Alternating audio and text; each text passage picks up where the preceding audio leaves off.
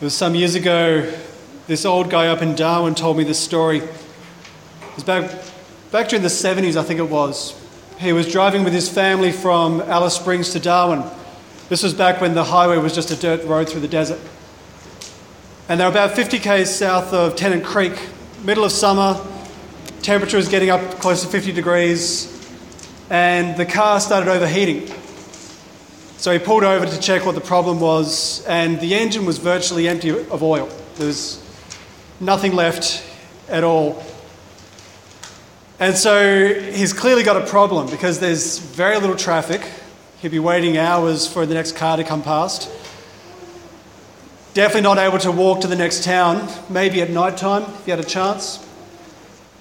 The way that he tells the story, you get the impression that the relationships were overheating a little bit as well. It was his wife and his kids and his mother-in-law, and he wanted to be nowhere near any of that. So there was this old metal drum on the side of the road, all covered in red dust. So he went and sat on top of that, just trying to work out how he was going to get out of this situation. Thinking through every possible scenario, every solution, and gradually sliding closer to despair as he realised they were stuck. There was no way they were going to get out of there. And really kind of at that point where he was just about to give up, he just got struck by this curiosity of what was he actually sitting on. And so he got up and started to wipe away all this red dirt that was all over this drum and found a label. And it was 100 litres of engine oil.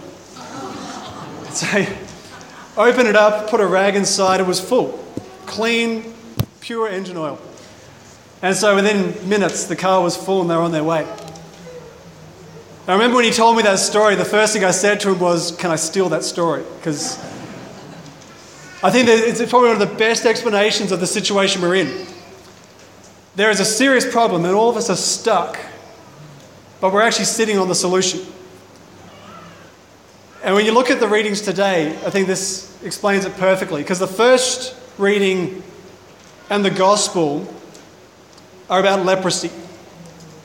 Now, leprosy is a serious problem. We don't quite have it around in the Western world, at least these days. They found a cure for it back in the 50s, I think it was. But leprosy is a horrendous disease. Like it kind of creeps up on you. It takes a long time to even start to develop within your body. It can take about 20 years before the bacteria starts to form. But very gradually it starts to take away your feeling. And it numbs you. And it's the numbing which then does the damage, because you can't feel, you then end up hurting yourself. And gradually that's where the damage is done to your body.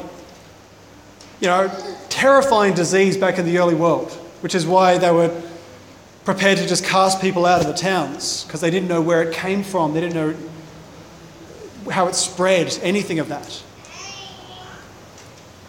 Our modern world has cured Hansen's disease, is what it's called. We've cured leprosy, or leprosy of the body.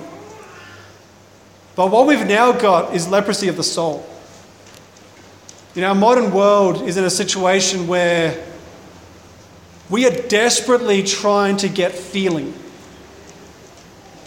And at the same time, we've lost feeling. You know, we live in the most hyper-stimulated world ever, like more than any generation of any time in humanity. Like I think even if you were to take someone from 50 years ago and plant them in our modern world, they would probably collapse from overstimulation. And yet we're craving more. We just want more and more. You know, more noise, more technology, more speed, more pace, more stuff. You know, our computer takes 2 seconds to work out something and we get angry because it's too slow. But there's something really kind of disturbing at the heart of this, is that we're actually losing the ability to feel. And I think particularly in relationships, this is where it's the most deadly. I think really as a society, we're losing the ability to love. You know, relationships become very superficial and really very, very self-focused. You know, people are looking for feeling. This is why there is this worldwide epidemic of pornography. Because you've got people just looking to feel something, like I need to feel stimulated, I need to feel loved, and if a real human being doesn't do that for me, then I need something else. This is why we've got such problems with addiction. And I'd say even, when we get down to the issues of mental illness, I think you're going to find that a lot of this is all tapped into this issue of relationship. That we're all looking for something and not finding it, and it's driving us crazy.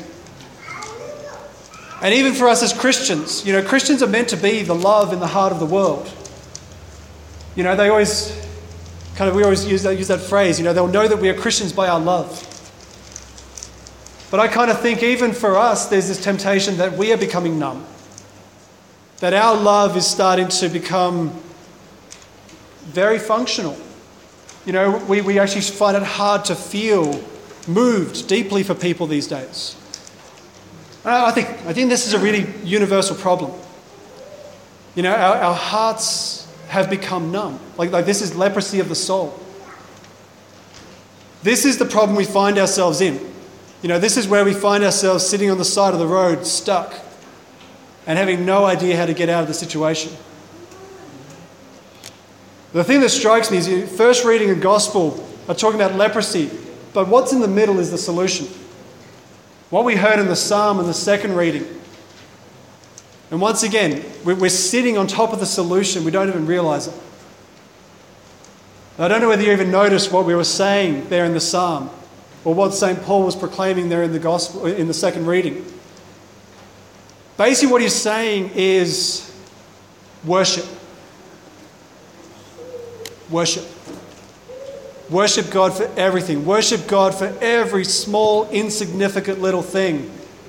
Every moment when you would normally walk away feeling bored, worship God and praise Him for it. Whatever you eat, whatever you drink, whatever you do at all, do it for the glory of God. Sounds like nothing, doesn't it? You're kind of sitting there thinking, is that the solution to the leprosy of the world?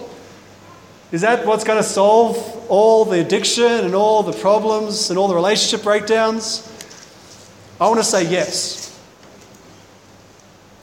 We need to rediscover what this means. See, because you were created for worship. That's what a human being is. In the beginning, in the Garden of Eden, Adam and Eve were created to worship. That everything they looked at would be a reflection of God's love to them. When they looked at a tree, they would see God, and they would just say, God, thank you for that tree. When they looked at each other, they would see God, and they would worship. That's what it was meant to be. What it became after sin was that they couldn't see anything except for their own hunger. They could not see anything except for the emptiness inside of themselves. And that's where it all went bad. And they started fighting and manipulating and being envious, and that's where selfishness just destroyed everything.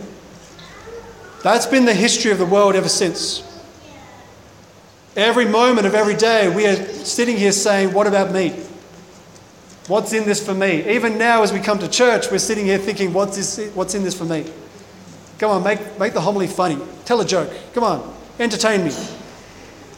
That's the human heart. That's where we are.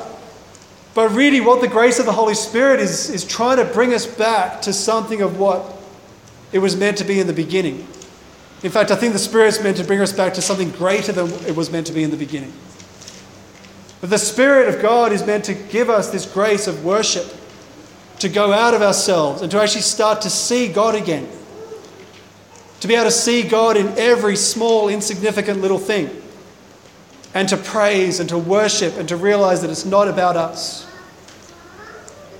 Now, I want to suggest that you don't just believe me on this. I want you to actually go home and do an experiment this week. Okay, you know what it feels like living normally. You know what it's like just living for yourself, and there's always that background gnawing emptiness inside of you.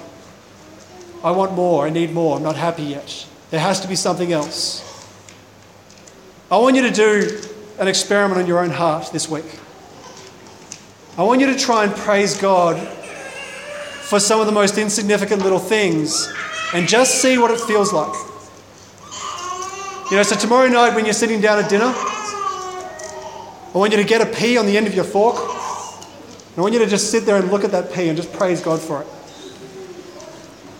But actually, seriously, like stop and marvel at the wonder of that creation. You know, how many billions of years did God spend trying to create that soil for that seed to then be planted in? And how many months of sunshine and rain did he pour out upon that so that you could put on the end of your fork and inhale it within 0.3 of a second? He's trying to communicate something. He's trying to say something about what he feels for you. He's trying to love you through it. Let yourself be loved and thank him for it. Praise him for it. Start with the small insignificant things, but then start moving on to some things that are actually worthwhile. You know, look at your husband or your wife. Look at your children. And just start praising God for every small little thing, particularly the things that annoy you. You know, the little things that just aggravate you. Just say, God, thank you that they've got a voice which means that they can criticize me with. I want to praise you for the marvel that they are. See what happens. You know, every moment you find yourself just thinking, my life is useless, I'm bored, there must be something else, I hate my job, I wish I was somewhere on the coast having a holiday. Start praising God for what you've got. Start praising him and glorifying him for every little thing. Whatever you eat, whatever you drink, whatever you do at all, glorify God for it. What I want to suggest is that very gradually you're going to start to find feeling coming back to your soul. It's going to start with gratitude, but then very, very slowly it's going to move into real love. You know, we are made for worship, and yet it's the hardest thing in the world to do. You know, because we're finding ourselves in a situation where we are so stuck, we simply cannot do this ourselves. So this is why God sent the Holy Spirit. This is what the Holy Spirit's meant to do in us. It's meant to bring us back to life by bringing us back to worship. So this is the key part of the experiment you've got to do this week. You need to start every day by praying to the Holy Spirit to give you a heart of praise. Now you're going to forget this within 5 minutes of walking out of this church, so I'd suggest write it down, pull your phone out and make a note for yourself. Set an alarm for 5 o'clock tomorrow morning to wake you up and remind you, pray for the Holy Spirit.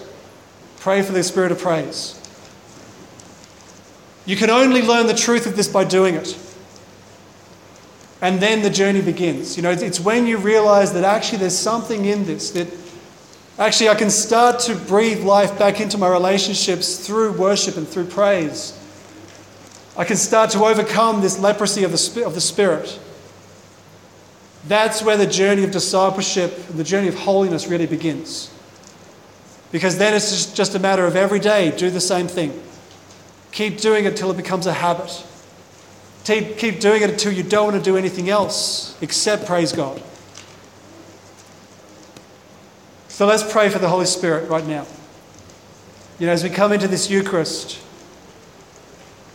God's basically coming into our hearts. The same Christ who healed the leper here comes into our souls right now to heal us of this leprosy, to turn us inside out again. So we can start to realize that this thing we're looking for, this desperate feeling we're looking for, we're actually sitting on it. Quite literally, when we receive Christ in the Eucharist, it is inside of us. That's where the answer lies.